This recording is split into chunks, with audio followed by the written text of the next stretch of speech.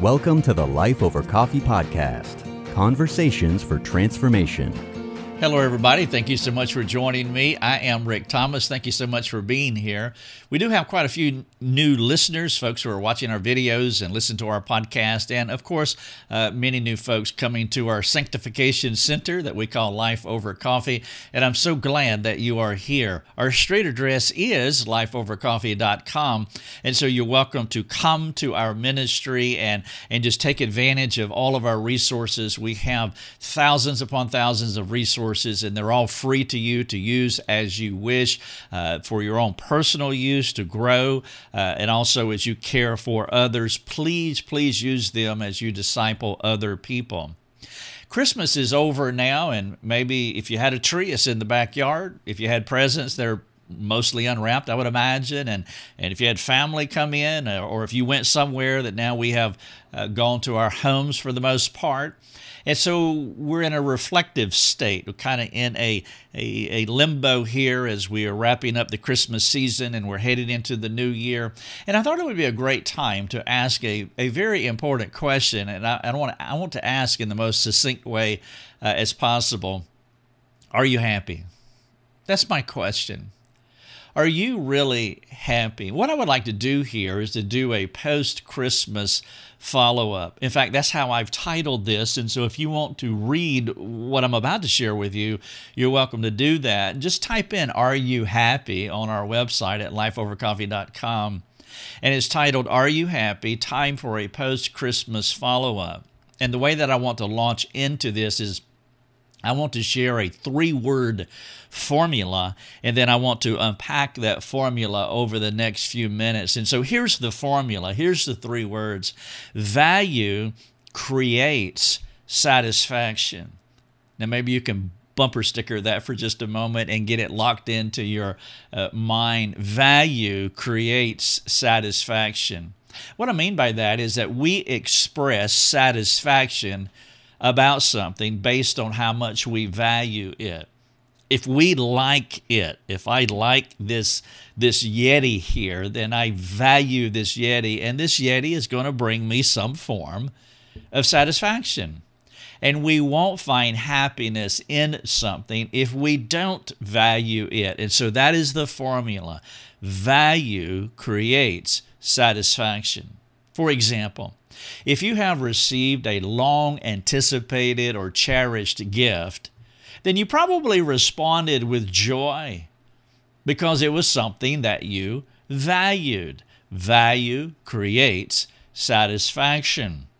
For the believer, when we appreciate God more than anything else, we will experience the greatest pleasure possible. You will be forever happy because Christ is eternally valuable. I'm not saying that you won't have bad days. I'm not even saying that you won't be sad.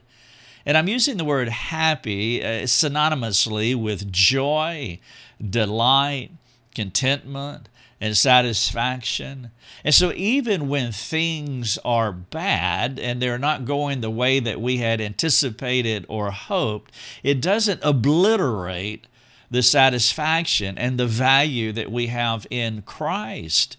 Some days can be dark, some seasons can be dark, and I have walked through that long tunnel of grief, and I know what it's like. But even going through that, there should be a constant, even though somewhat muted reminder that we have an eternal God who has given us an eternal gift, and nobody can pluck us out of his hand. And even on a very minimal level, there is some kind of contentment and satisfaction, even though it is being weighted down and even darkened somewhat by the season that you're going through. And the reason that we can persevere under our dark seasons is because of the formula. Value creates satisfaction. And so that makes it essential for us to address and assess to see if we do value the baby Jesus who grew up to be the man who died on a cross and rose from the grave.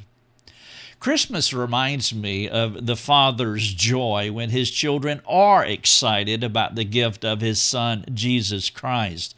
One of the things that I do on occasion when I'm thinking about our children is I try to look through the lens of maybe how God thinks about me and us, His children, to try to understand from His perspective. And so when Christmas comes around and the children are excited about Christmas, I sit back and I look at them playing, talking, laughing, playing games, listening to music, enjoying the season. And they value the season, and so therefore the formula is in play. The value's there and is bringing satisfaction to them. And I wonder how the Lord sees us as we enjoy the greatest gift of all time, Jesus Christ, the Son of God. Each day since Thanksgiving, especially when our children were younger, they would ask, how many more days? You can just feel the anticipation rising in their little hearts.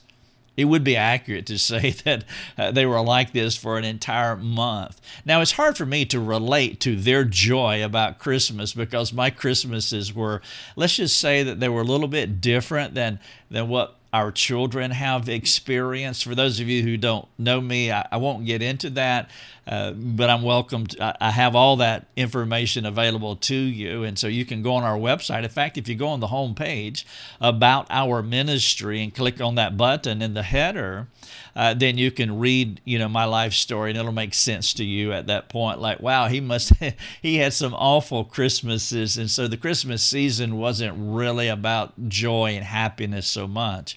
And so vicariously, I can actually enjoy our children's experience of Christmas, something that I did not enjoy the way that they do.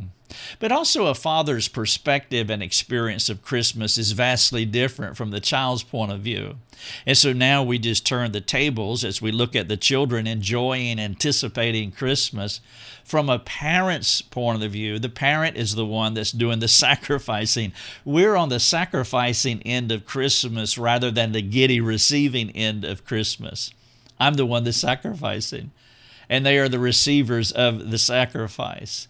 But the good part for the father is it makes Christmas one of those beautiful and satisfying reminders of what it's like to have children excited about the gifts that you give. And so whether you're thinking about it from their end and the giddiness and hope of what Christmas is and receiving these gifts, or the other end, thinking about it from a father's sacrifice, there's an interplay here that's a beautiful picture of the gospel. I remember one Christmas, it was, I think around 2014, when one of our nephews eagerly ripped into one of his presents. And when he saw the gift, he was immediately deflated. You could see his countenance falling in real time. And as his countenance was falling, his lip was rolling out. He was 4 years old at the time. We all had a good laugh because most of us have been there. What he had hoped would bring joy was a monumental disappointment for him. After receiving that not-so-thrilling gift, he expressed what many of us had inwardly thought when the blow came with our anticipated gift, when we got that necktie one more time. But then there is the perfect gift. It's the child who asks for and receives the thing that he values. The formula is in play. There is an authentic joy because of the value that he ascribes to the present. Is there anything in heaven, anything on earth better than the value found in the richness of Jesus Christ? The Savior of the world, born in a lowly stable, is the only one worthy of our highest affection. He endured unutterable suffering because of his desire for us to be with him. And because of God's kindness, we experience unspeakable joy. It's a joy that matures in proportion to the breadth and depth of our understanding and appreciation of the gift. Maybe as newborn babes in Christ, we appreciated the gift, and we had inexpressible and unspeakable joy. but not with the maturity that we have a year later and 5 and 10 and 20 years later as we delve into God's Word and begin to understand in a more nuanced way what God went to regenerate us and give us the gift of His Son. Inexpressible joy is joy expressed when words fail to comprehend the present entirely. Sometimes language falls short of our attempts to express the inexpressible. Whatever your native tongue is, mine is English. But English has a ceiling. It is finite. And your language is too. Eventually, you're going to bump into the ceiling when you try to understand the Infinite One and all that He is, all that He has done. When you see, when you feel, when you experience, when you appreciate the Savior more than anything else, and when He is your most profound and precious treasure, you are experiencing the greatest joy that you can know. And so before I proceed, I would love to take just a little bit of time to ask you 3 questions.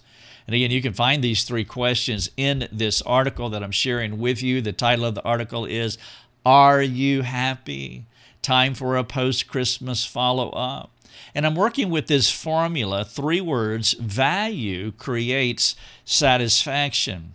And so as we move forward, I want to ask you 3 questions that I trust that it'll get you thinking, and maybe this would be an excellent conversation to have with a friend. So does the gospel give you that kind of joy? And you know what? It's okay to say no. And for those listening by podcast, I'm putting that in air quotes. I mean, ultimately, it's not okay. But I know at some junctures in our life, the gospel does not bring you joy. I was talking to a friend one time, and he was sharing with me, and he said that, Rick, when I think about Christ dying on the cross for me, it just doesn't connect to me. And I know that there's something wrong here. Now, what I appreciated about what he was saying is that he was being honest. Honesty is absolutely critical when you're engaging people. I've told counselees this for years. It doesn't matter to me what you tell me as long as you tell me what you really believe at this moment. Because if you tell me some kind of lie, there's no way that we're going to be able to connect. And so when my friend says that the gospel doesn't connect with me, Jesus dying on the cross, I have a hard time relating to that. I appreciated his honesty, and it gave us a natural starting point. It gave us the actual starting point so that I could begin to care for him. And so this is not a pass-fail test. This is just an honest answer that I'm looking for. Does the gospel give you that kind of joy? Number 2, does the gospel take you to the upper range of your joy meter? And so if you can look at it like stratification, and as you get to the very top, hopefully the gospel is on that top ridge there, that top line in the stratification of your joy meter. I was holding up my Yeti just a few moments ago. Well, let's just say it's a little farther down on the joy meter. It brings me joy, especially when it has coffee in it, so I can do life over coffee. But it doesn't bring me near the joy that Christ does. And so when you look at the stratification of your joy meter, does the gospel take you to that upper range? And then finally, can there be anything more satisfying than the Savior of the world? And what I hope that if you do share these 3 questions with your friend, that you answer the question honestly, and you may be at that place in your life where your joy is so disrupted that when you answer my question number 3, that you say, well, no, there's something more satisfying to me than the Savior of the world. I had a lady tell me that in counseling one time. She said, I understand the Christian thing, and I'm a Christian, and so forth and so on, but all I want is this. And of course, the thing that she wanted was for her husband to love her in a way that she wanted him to love her, and that was the primary thing, and that would bring her the most amount of pleasure.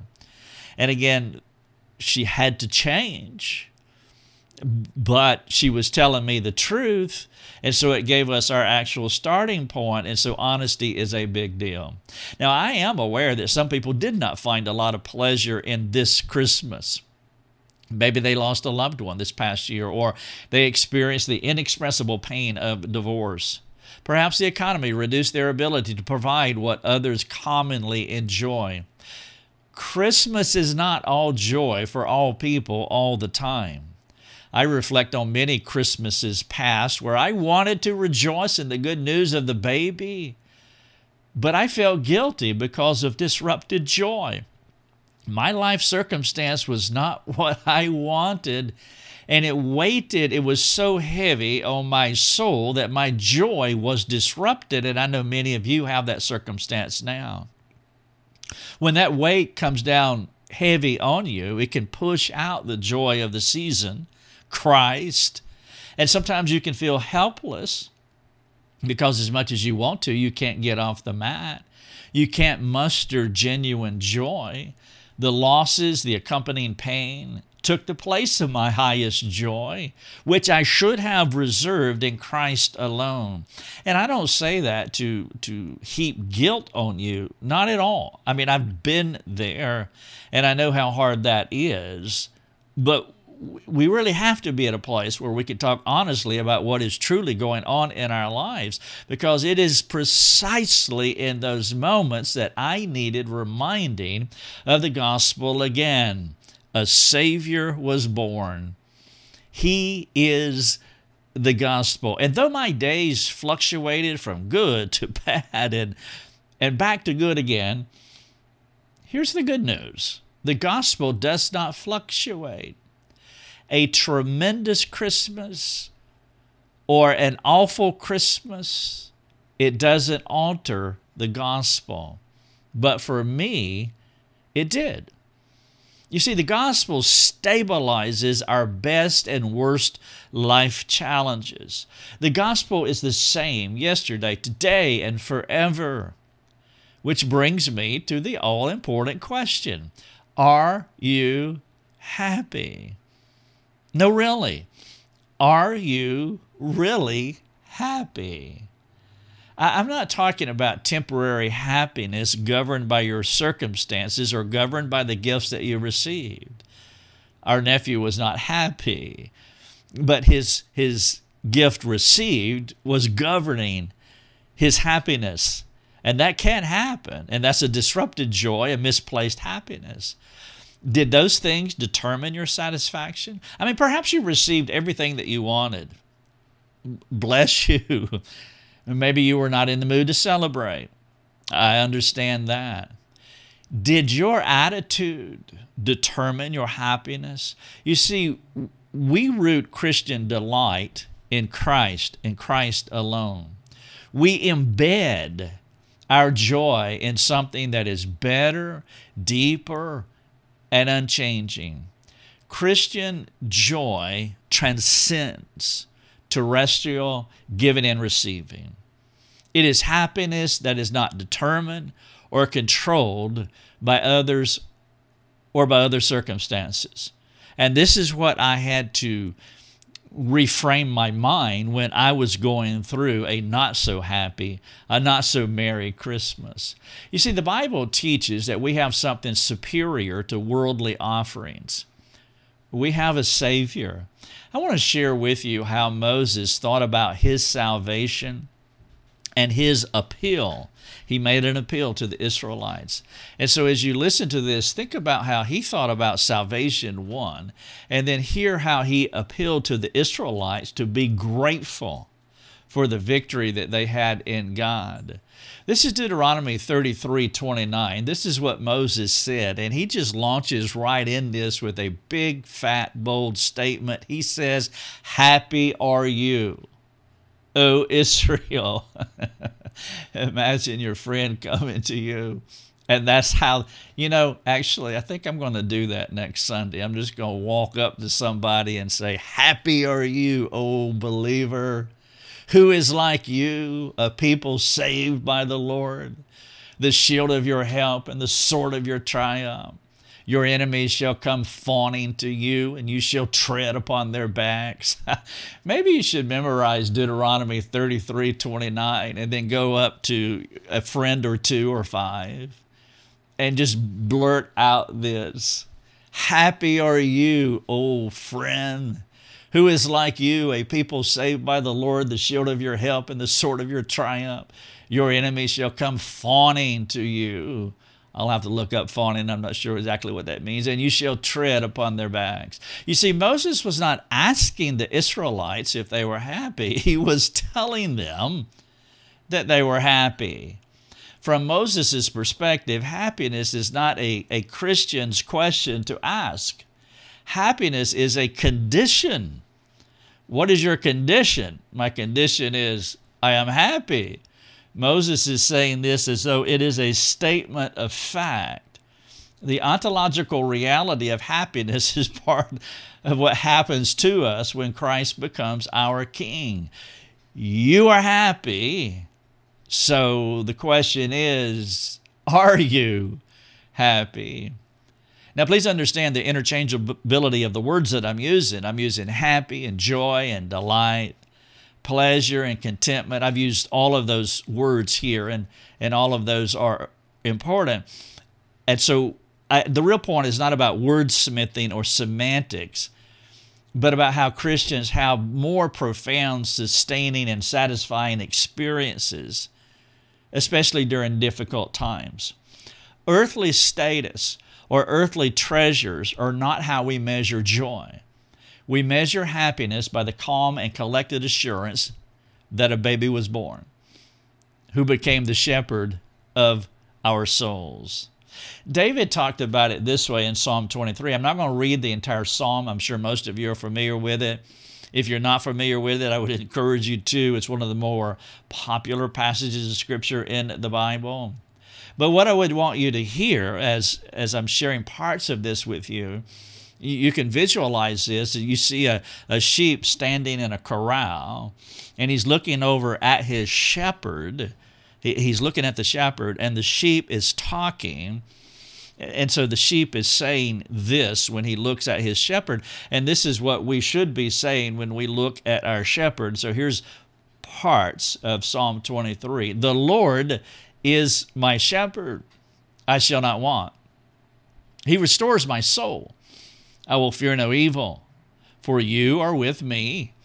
And then he concludes with, surely goodness and mercy shall follow me all the days of my life, and I shall dwell in the house of the Lord forever. The ontological reality, the ontological condition of this sheep is happiness, the joy of the Lord. As he stood and meditated, as he stood in the corral and meditated on his shepherd over yonder and began to pontificate on what he thought about his shepherd, he understood the situation. This confidence comes from knowing your happiness is not contingent on your circumstances, but on your identity as a Christian. Moses said happiness comes from who you are, not what you have. Happy are you, O Israel, who is like you, a people saved by the Lord. The Hebrew writer said it this way: He is the radiance of the glory of God and the exact imprint of his nature, and he upholds the universe by the word of his power. After making purification for sins, he sat down at the right hand of the Majesty on high. That is Hebrews chapter 1, verse number 3. The Christian is characterized by happiness, or satisfaction, or contentment, or shalom, or joy, because he knows what the Father did for him by giving Jesus to save him from his sins. This attitude of gratitude situates his awareness, his understanding, and his application of the gospel. It fixes that right in your mind, and it stabilizes you. The question is, has this been your experience? The more I remind myself of what God has done for me, the more the gift of gratitude matures in my soul. It is a simple truth. Here it is. Though I appreciate people who do nice things for me, and thoughts of them do stir joy, the good news is not whether I got what I wanted this Christmas or if it was a bummer, and I've had both. I have to wrestle to root my joy in other things, in the thing, which is Christ. I cannot root my joy in other things. I must root my gratitude, my happiness, my joy, my thankfulness in something better, and that something better is the gospel. Jesus is a more enduring gift given to us. He sustains our gratitude because He is a sustaining gift. And so I hope that you have had a wonderful Christmas season as you cherish the risen Lord throughout the year. I've titled this, Are You Happy? As Moses said in Deuteronomy. In fact, he's already answered the question if you are a Christian. Happy are you, O Israel? Are you happy? Time for a post-Christmas follow-up. And so let me ask a few questions and we'll wrap up here. The first question is, are you happy? And if you're not happy, and again, if you want to interchange words here, that's fine. Do you have joy, contentment, peace, shalom, satisfaction, pleasure? But are you happy? If not, why not? Number two, what is the one thing you need that will make you happy? Now, this is an instructive diagnostic question to ask because whatever that answer is, that is on the upper range, the upper stratification of your joy meter. And so what is the one thing you need that will make you happy? Number three, will you explore the foundation and root causes of your happiness? And so if you're experiencing happiness now, why? Because you got that necktie that you always wanted? Because you got that other gift that you had been asking for? Or is your happiness rooted in something that is more enduring? Number four, would you share what I've just shared with you with a friend? And then finally, one last thing. I want to carefully paraphrase Deuteronomy 33:29. And then as I do, I want you to insert your name in the place of Israel. So we'll take Israel out. No offense, Israel. But we'll take Israel out and put your name there. And it would sound something like this. Happy are you, oh Biff, Mabel. Who is like you? A person saved by the Lord. He is the shield of your help and the sword of your triumph. The little and big things that annoy you are nothing compared to who you are in Christ. You not only will triumph in the future, but you will live in the good of the gospel today. He finished it. He won. And He is your Savior. Happy are you, oh Biff. Happy are you, whoever you may be. Christmas has come and gone, but Jesus Christ has not. And so I hope that He will be your treasure. And through that gift, that enduring gift, you will find the peace that surpasses all of other gifts. Now, if we can help you in any way, I do want you to know that we have a ton of resources on our website. Go to our street address, lifeovercoffee.com. You will find us there. Our team, we would love to serve you if we can. We have by producing a ton of resources. By the way, you may not know this, that supporting members do have a private place on our website, a private forum that's just for those who financially underwrite our ministry. If you don't know it, because we give our resources away, you intuitively know that somebody's paying for it. Well, these are the people. This is our little small army that underwrites our ministry that allows us to give them all of our resources to you. And so we thank God for every one of them. And you can be part of that number. And if you become a financial supporter of our ministry, not only will you help us to send these resources out globally, but you can also come to our private forums, and this is where we interact with our supporting community on a daily basis. And so that is one perk that we offer for them. And we're talking to them every day, literally. They come to our private forums and they're asking questions. They also talk to each other. They're starting, they have built community with each other, and then new folks come in, new supporters, and they start talking amongst themselves and start building relationally within the community. And so part of it is us answering questions and interacting with them. And then part of it is just them enjoying one another as they're building community life in our private forum at lifeovercoffee.com. And so if you would like to be in that number, we would love for you to be there. But please take advantage of this article that I've written. Are you happy? Time for a post-Christmas follow-up. Thank you so much and Happy New Year. Thanks for joining us. Learn more and get access to other resources at lifeovercoffee.com.